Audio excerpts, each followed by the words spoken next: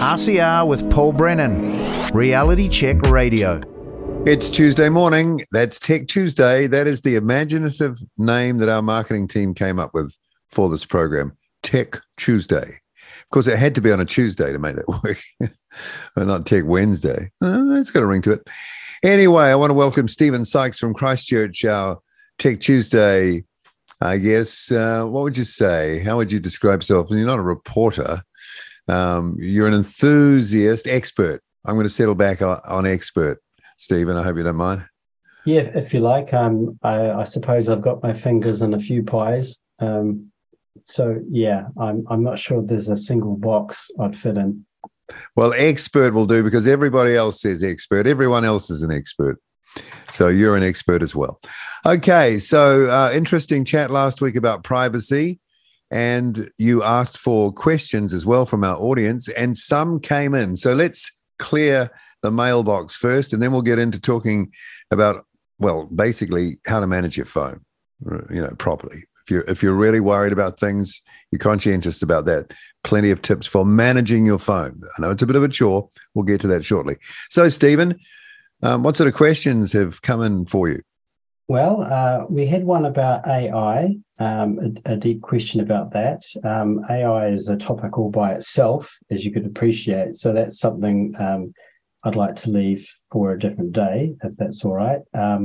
Did have a couple of requests for something along the lines of a template letter that people could use to send to whomever they see fit regarding questions on what surveillance the cameras are up to. So give me a little bit of time and I will knock something up that you'll be able to use and then spread around to everybody. And the last bit of feedback we got was wanting some tips, some action steps they could use. And so when we talk about phones today, I'm going to give you a few bits and pieces that you can hopefully go away and use to make things less bad. And I say less bad because unless you take bigger steps, you're kind of only going halfway. Right. Less bad. All right. Interesting you got that correspondence regarding the cameras, I was just thinking. Yeah, well, it's something that unless you're looking up at them, they're always looking down at you. Yeah, that's the problem. And who's looking at the stuff that's looking down at you? Because you don't have to be there in front of the screen at the time. Everything's time stamped. Yeah. So, it's easy to go to any place, any time. Who's watching? Yep. Typically Big Brother. Yeah. And sister now, actually. True. All right. So we'll keep an eye on those things. And you can email to inbox@realitycheck.radio to our put Tech Tuesday in the subject line or something. They'll get through to Stephen and we'll pick up on those questions and answers as we go through. All right. So where do we start in what we're talking about today, do you think? Well, with pretty much everyone's got a phone, pretty much like they have a nose, as Peter Williams might refer to. There are some people out there that, they want to get away from the big tech influence. So sometimes they go, well, the easiest way to do that is to just get rid of the smartphone and just go back to something, a bit old school. I've heard people say that. Yeah, but, go for it. Like an old Nokia or something, Yeah. When you do that, you kind of solve one problem, but you leave yourself wide open to others. And that is that all communications that a dumb phone is capable of, that leaves you text messaging and phone calls. Did you call it a dull phone? Well, dull phone, dumb phone. I did say dumb, but I guess they're a bit... I like dull. Dull's good. Well, it depends. I once had an old Ericsson phone that had a really good game of Tetris. Okay, it's not so dull then, is it? That wasn't dull. I invested a lot of time playing Tetris. On a phone? On a phone. I'm very good at packing things into spaces that they wouldn't otherwise be considered to fit in. But okay, all right. But so those old phones are based upon using communication standards that are 30 plus years old. There is no encryption at all whether it's your text messages or phone calls. So that means anybody with the right equipment, and particularly phone companies and three-letter agencies, or even in New Zealand's case, a four-letter agency, can easily snoop, spy, and intercept those messages. So unless you're okay with that, you need to use something else. There is an advantage to having such an old phone.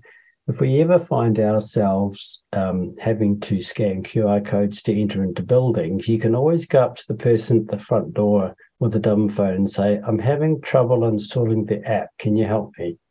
They won't want to go there, will they? No. So you're in. Yeah, pretty much. So I'm going to remember that one. Yeah.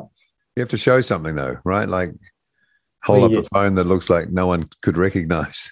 Yeah, does that thing still run on electricity, or is it gas pedal powered or whatever? Pull out a Bakelite phone. Yeah. And the other trouble those phones have is that their life is limited, because as we go through time, some of that old tech will be turned off. So at the moment, as far as I understand it, when they're upgrading smart meters, they're taking out the 3G modems that are in them to put 4G ones in, because they know that even 3G has a limited life, so it won't be maintained for a great deal longer. So that aside, what that leaves us with then is, if we want to carry on with trying to do the best to protect ourselves, we need to have a de-Googled phone. A de-Googled phone is an Android phone that doesn't have all the Google stuff in it, hence the name, which is a thing. You can look up the term de-Googling on Wikipedia and read about it. People seem to have this misconception that having an iPhone is the best thing you could do for your privacy, and that it really, really isn't. You can do anything with an iPhone you want to, so long as Apple say so. So the belief that because you bought the phone that it's yours is an illusion, because at the end of the day, they can and have before removed remotely apps off people's phones because they decided no one should have it anymore. Wow. Has there been a thought out there in the iPhone world that it was more private than other phones, or was there some sort of impression formed there? Or are people just assuming that if it's this sort of product, then? Yeah, well, there's sort of a reputation, and in some cases that reputation is justified, but at the same time, at the end of the day, you're trusting a big tech company with your stuff. Can reach into your phone, right? Yep. Reach in, pull anything out they want, effectively. Yep. So it's a bit like, say if you bought a product from a shop and you took it home, and then someone decided, oh, no, we've decided people shouldn't have this product anymore, and then they just walk into your house and remove it. Wow. And just take it away. That's what it's the equivalent to in the physical realm. Hence the reason why tech companies just have so much power. Yeah. I mean, at the end of the day, your phone is not really a phone. It's a computer. It's a small handheld computer with a bunch of environmental sensors. So you've got a GPS locating in it. You've got an accelerometer, a gyroscope, a humidity sensor, and temperature. You also have Wi-Fi and Bluetooth connectivity as well. So it's a mini computer with a touchscreen, and it will fit in your pocket quite nicely. It's actually just you describing that. It's incredible, isn't it? It is. It's like... It's mind-blowing, actually. It is. Like, even going back, 15 years, if you went back in a time machine and you showed people one of those, they would probably name a city after you, because they think you were so... Yeah, and that's just 5, 6, 7 years. Yeah. Oh, gosh, what are the next 7 years going to be like? Well, exactly.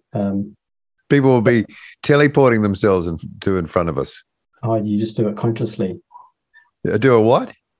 Your subconscious. Oh, yeah, of course. You don't even need to physically go anywhere, of course. Yeah. The field, as they say. All right. So, Yeah, it's interesting what you say about the old phones. Completely naked. If you ever thought that you were going off grid, you were actually going more on grid than you could ever imagine. Pretty much, you've got no secure communications at all. So to go down the road of a de-Googled phone, it's not always straightforward for anybody to do. Basically, find a nearby teenager and go, please de-Google me.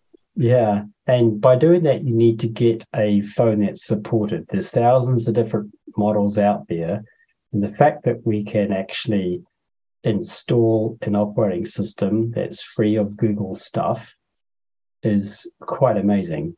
You don't have that option with an iPhone. You're in their ecosystem, you play by their rules. That's the way it is. But when you're having an Android phone, then you do have options. You can have your cake and eat it. You can take all the Google stuff out, and there's a few different operating systems you can use, which looks and smells just like Android that you used to. So I use one called Lineage OS on a Samsung S10 Plus. Just repeat that, just nice and slow for everybody. Get ready. This is what you're going to hear. Okay. So the one I use is called Lineage OS. It's spelled LINEAGE OS. And there's another one called E Foundation. That's E as in the letter that comes before F. Yeah. It means electronic, doesn't it? Great question. The origin of that. Yeah, the origin of that. We'll think about on that one.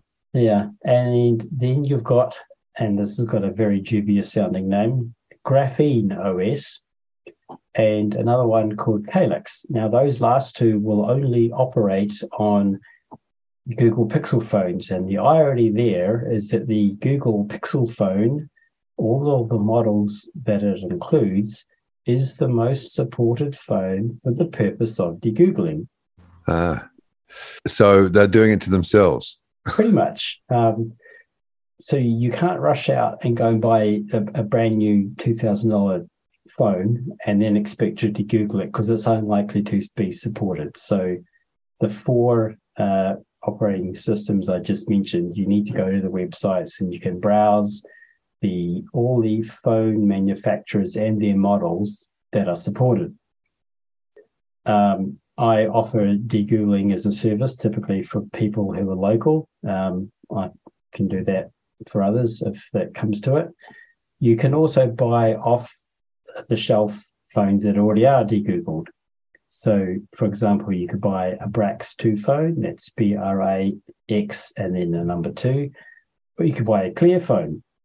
Both of these are kind of expensive and they're not always easy to get, and they suffer from the same problem that every phone suffers from, and that is that they can still break.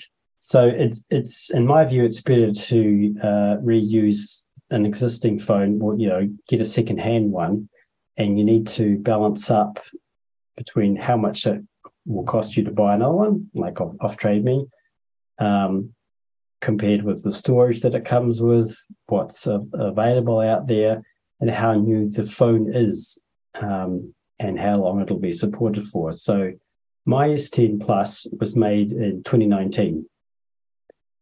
Samsung made updates so that you went as far as Android version 12. Now, there's Android version 13 available for my phone, for my S10. So that means my phone now has a longer life to what Samsung originally had for it. So it gets to live again. And the other reason you want to consider using or reusing an existing phone is that you're creating less waste.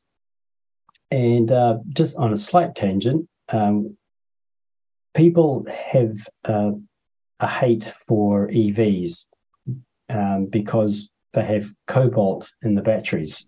Right. And people go, well, all the child slave labor that goes on around that, which clearly is a bad thing. But if you're going to hate EVs for that, then you might as well start hating phones. You might as well start hating computers and TVs and everything else with electronics in it. Cordless drills, because they tend to have cobalt in those batteries as well.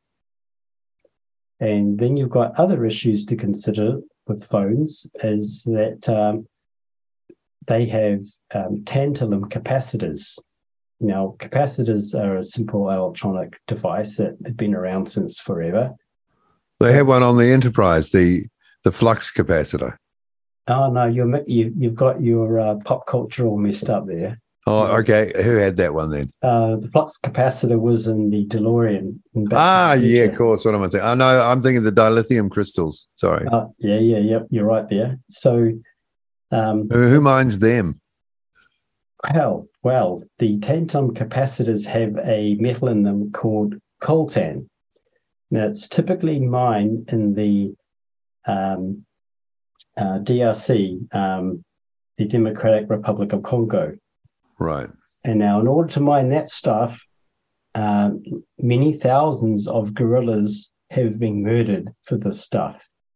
That's in addition to the child slave labor that comes with it as well. So the next time your employer might give you a new phone every single year, you might say, you know what, I kind of like gorillas more than a new phone, so I just might say no. So you could, ask questions around where did the tantalum capacitors come from? Where did the coltan inside those electronic components come from? You can imagine the meeting that comes up in. Yeah. So has anybody got anything? Well, now you mention it. Yeah. Oh dear. But fair enough. What you're saying is you can't escape. The only way you can escape is live in the forest somewhere and build a bivouac and have nothing. Oh no, we can still have our cake and eat it. We just need to ask some questions about responsibility. Like, we don't need a new phone every year. I mean, yeah, but we're still partaking. We do, yeah. But, and we're prepared to let it go and not think about it because we also, want the benefit of it. So that's the human condition, of course. It is. And if you've got a phone that you want to get rid of because it's broken, perhaps you can drop it off at places like 1NZ shops or Spark or 2 Degrees, and they'll send it to Remobile in Auckland to get them recycled and in some cases refurbished so they can live again. There's a company in the Netherlands called Fairphone, and they make phones which are supposed to be, as much as they can, be devoid of components that are free from conflict areas, like I was talking about with sourcing. Wow. Content. Yeah. So they're trying to avoid that as much as they possibly can. Okay. No, I was just thinking too before, when you're talking about different phone models, and some are really expensive, a couple of grand, I think you mentioned there. I've never spent more than $200 on a phone, and I've never felt that I've been constrained by that, though I'm not a great snapper of pictures, and every now and then I start to max out the storage with music files and things like that. Well, what do you get for the extra money? Probably a slightly faster processor, a bit more storage, and maybe a better camera. I think people could consider squeezing a bit more life out of a phone that otherwise might not be useful. And most phones come with that much crud on it that it will take up space on the phone that they could have been using for photos. But hey, with a de-Googled phone, you get all that crud taken off. Yeah. And you can use applications that you can still do the stuff you've always been doing. You just don't have that extra layer of, fat in there. And if you've got an existing Android phone and you want to start moving into using free open source applications, slowly get yourself working in a different mode, you can install on your phone a thing called F-Droid, which is an alternative to the Google Play Store. All the software in it is free open source software. So you've got your web browsers, you've got your various Office type applications, web browsers and all that kind of stuff, and a whole bunch of extra cool things as well. And the software for this, is free open source, so people can read it and inspect it and modify it. And so you can see if it's reporting back to anyone, or a software person could anyway.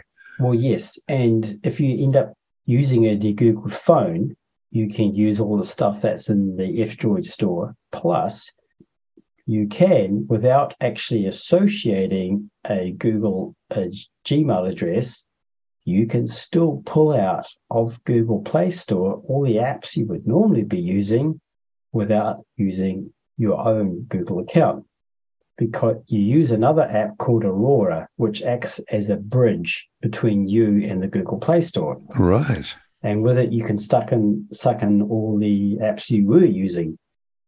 The Aurora has a very cool feature in it, is that it has a report done by an organization called Exodus, and it will list for you any known trackers that any given app in the Play Store has.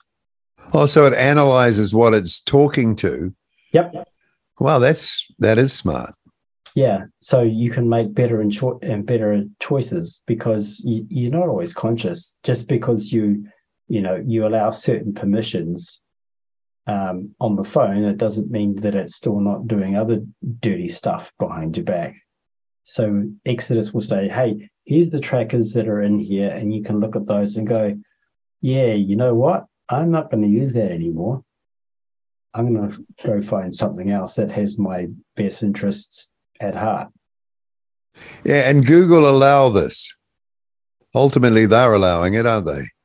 Well, I guess ultimately, yes, but at the same time, the method by which the Aurora store works, it's faking a Google account. Right, that's how it works. Yeah. Yeah.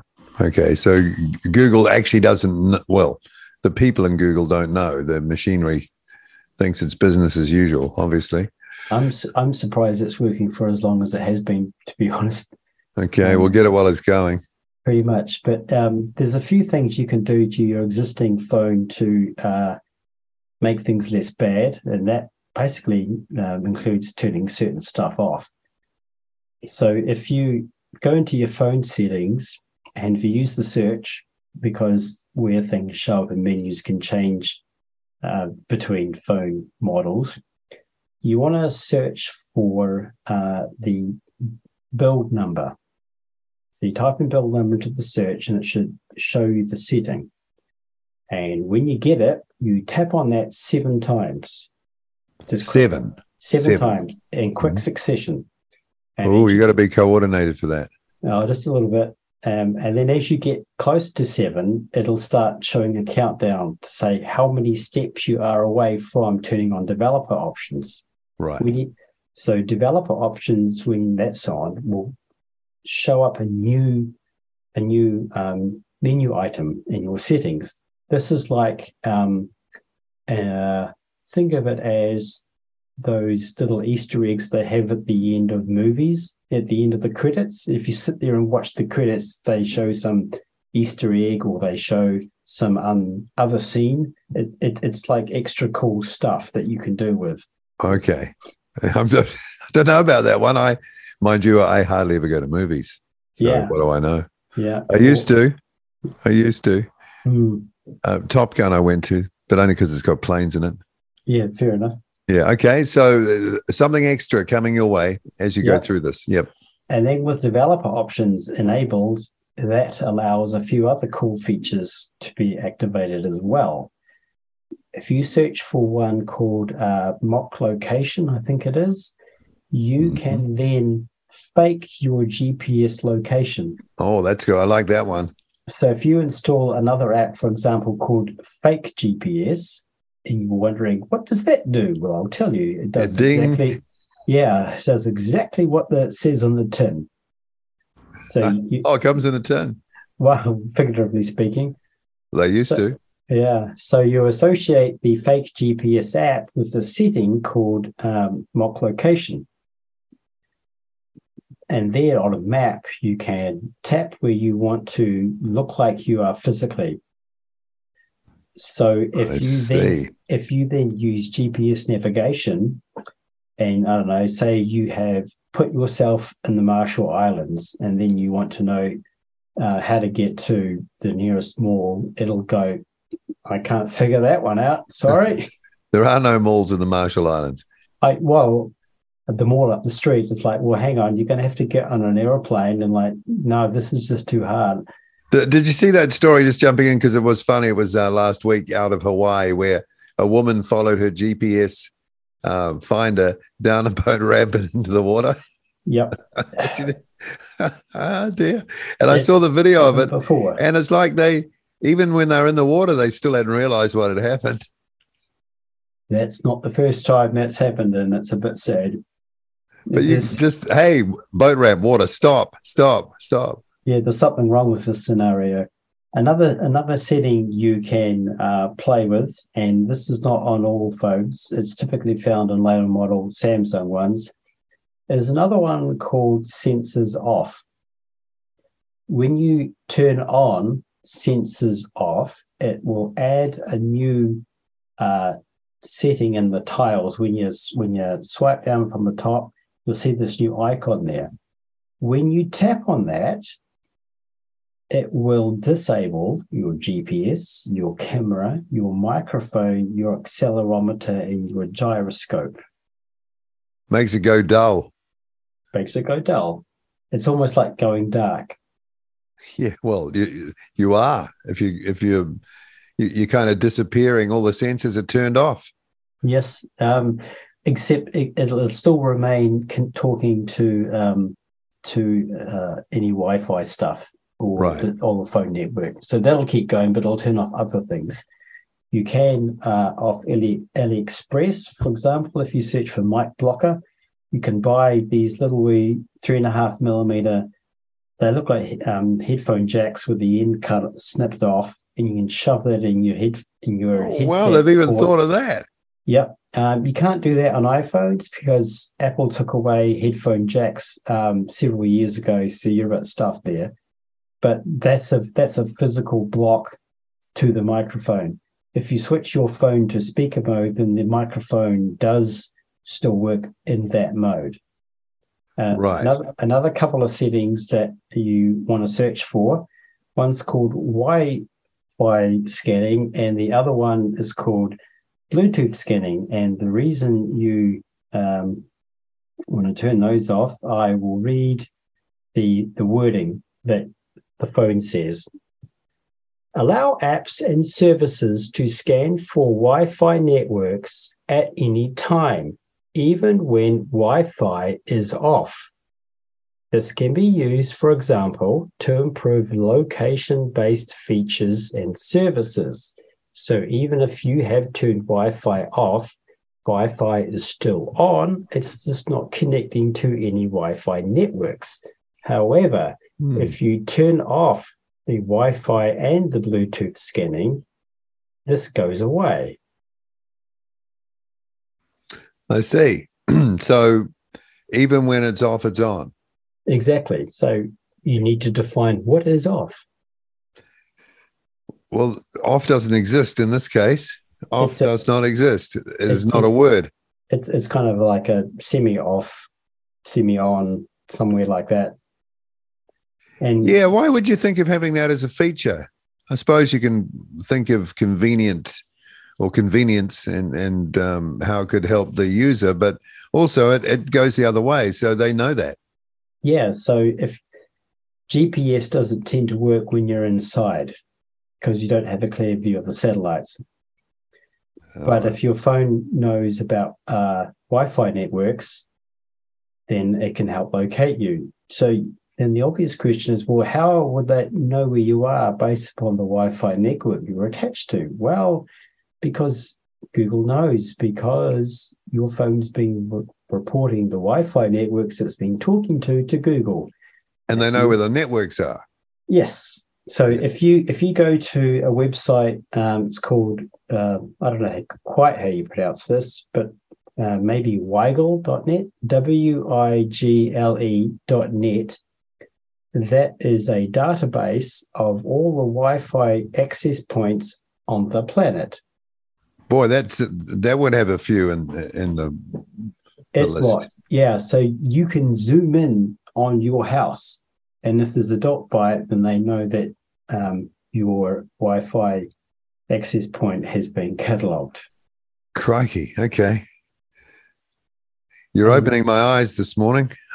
I blissfully unaware of any of this. Yeah, well, I could melt your mind some more, but we'll keep it a little bit light. I have a question for the legal team.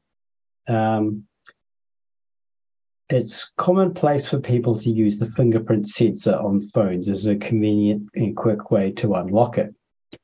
Now, in the USA, a fingerprint is like a physical key to a lock. You can legally be forced to use your fingerprint to unlock your phone. All right. I don't know if that's the case in New Zealand. I would love to know. So, legal team, if you're listening, here's a question for you. Katie and Nick, made a note of that. Make a note of that. I'll sling the question to them. Great. The other thing you could do instead of using a fingerprint is just use a PIN number or something else, because even if it's not legally required, then someone could still physically, grab your hands and try it out on the fingerprints. But in the USA, at least, a PIN code or a pattern or something like that is knowledge. It's something that you know, and you can't legally incriminate yourself. However, a fingerprint is a physical thing, so it's like a key. So that's how you can be legally required, if you like, to unlock your phone. They could stand over you and make you do it because your finger's attached to you. Pretty much. What about the security of the print? How do they store the print recognition, and is that secure? You need to define what secure is. The fingerprint sensor and the hardware associated with it is typically in its own circuitry. It's still inside the phone, and it's typically still separate from the operating system. So the prints that are stored in the phone are sort of not really built in, and it's done that way to try and make it more secure, and there's a layer of isolation. So you couldn't directly attack the operating system and expect to get the fingerprint data out of that. That's good. But that's for now. Yeah, but there's lots of smart people out there, and all the things you've just talked about are all there. So why not that as well at some point? But for now, it's like ring fenced off, is what you say. Basically, yeah, in simple terms. So moving forward, some other things that people should consider doing. I mentioned earlier on that using plain text messages and phone calls leave you open to being spied upon. So that applies to anyone with a smartphone as well. So what you really, really need to do is stop using plain text messages, regular phone calls. So what you use instead is you could use Signal. Now, a lot of people know how to use Signal, and one of its best features is also one of its worst features. And that is the fact that all you need to do to get going to talk to somebody is a phone number. And you'll remember last time we talked about the metadata problem. Well, your phone number is an ID.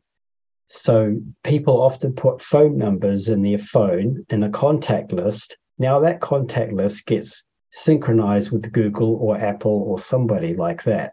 So now they can map out human relationships based upon who's got whose number and whose contact list. Oh, gosh. So what's better, what is much, much, much better is an app called Session, Session. You can go to the website getsession.org. Session works just like Signal. You can still use messages. You can still do phone calls. It's not quite as advanced as Signal is, but it doesn't use phone numbers. It uses IDs. So the trade-off with Session is the fact that you need to get your IDs to each other so you can start communicating. What would the best way? I guess you'd email that, or given what I just said about Signal, you could at least transmit it to each other with Signal, and then after that, you could disassociate your phone numbers with each other. Or give it to someone on a rolled up piece of paper. Yeah, or print it on a T-shirt and walk around and, okay, everyone, please scan me if you want to talk to me. something like that. Yeah. So that would be better because it becomes a zero knowledge system. I mean, everything is encrypted and it does operate. The messages do go through the dark web, and everybody goes, "Oh, dark web, that's evil and nasty. We don't want anything to do with that." Well, yes, there are nefarious activities that operate on the dark web, but at the same time, there's a whole lot of good stuff. But everyone likes to focus on the bad stuff. Yeah, well, it's always demonized in mainstream media for a start. I think the Disinformation Project has mentioned the dark web a few times. And, that makes it sound scary. But that's where the contrarians live anyway. Yeah. And since when has mainstream media been terribly accurate at reporting stuff? Well, that's why they've only got, trust level underground, basically, or heading underground. Yes. Okay. Is there any other apps or services that you can recommend? If you get F-Droid on your phone, in fact, you don't have to necessarily source them, these following apps I'm going to mention from F-Droid. Having said that, there's one or two that are only there. Stop using Google Chrome.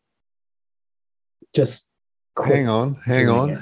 I use Google Chrome on my phone all the time.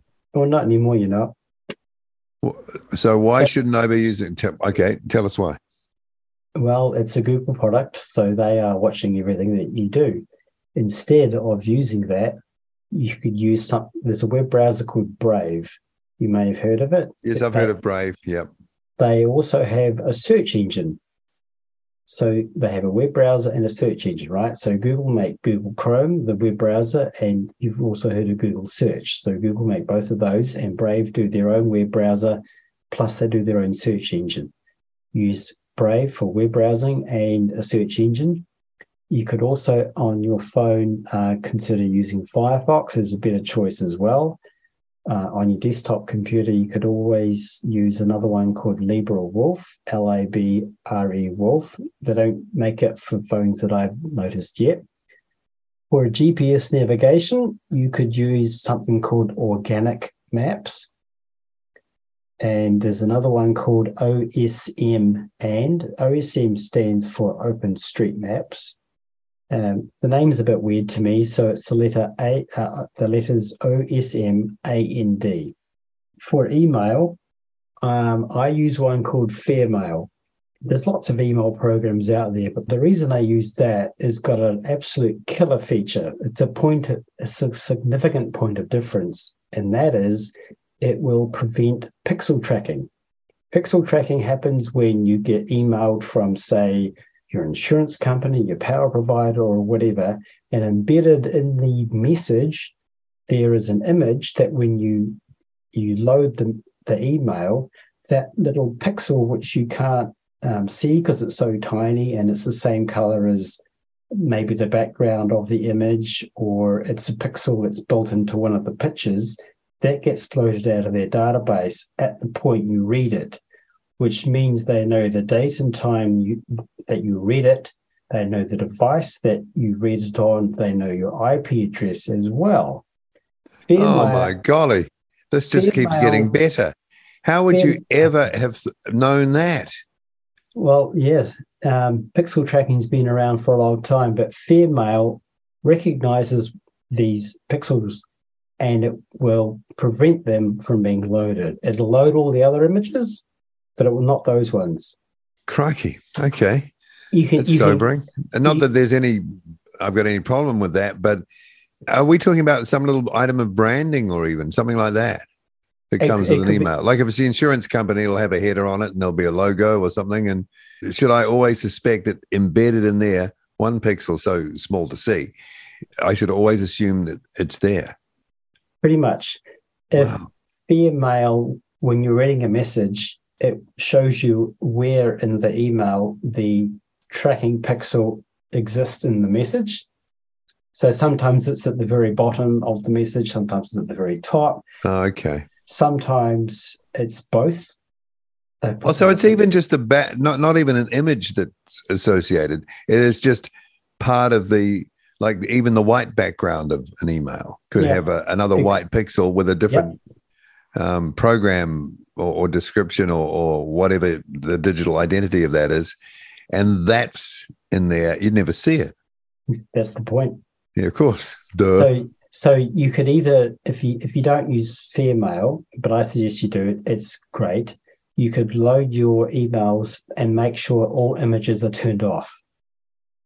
The other way to do it is just to try and read just the raw text. However, a lot of emails these days, if the images are off, then you miss out on the communication. So you pay your money, you take your choices. And it's a free open source app.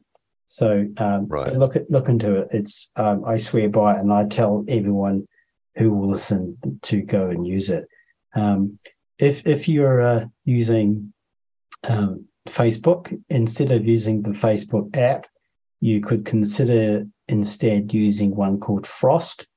Frost as in what you see on a cold winter's morning on your lawn. Mm-hmm. There's another one called Face Slim, and another one called Slim Social.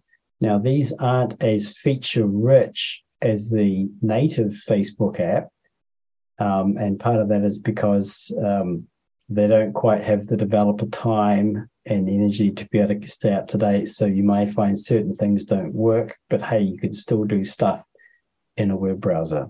Right. Okay. And instead of using the YouTube app, you could use one called LibreTube or SkyTube. There's a few other ones, but there's a couple that you could have a play with and see how you go. All right. So just to remind listeners to our Tech Tuesday program with Stephen Sykes, that they can ask you questions, Stephen, and you will endeavor to find answers. It might take maybe it'll be the next program or the program after that, because you've got to dig down and you might have a few to deal with. Inbox@realitycheck.radio is the email address for that. Great talking again, Stephen. I look forward to next Tuesday. Me too. Thanks very much. RCR with Paul Brennan, Reality Check Radio.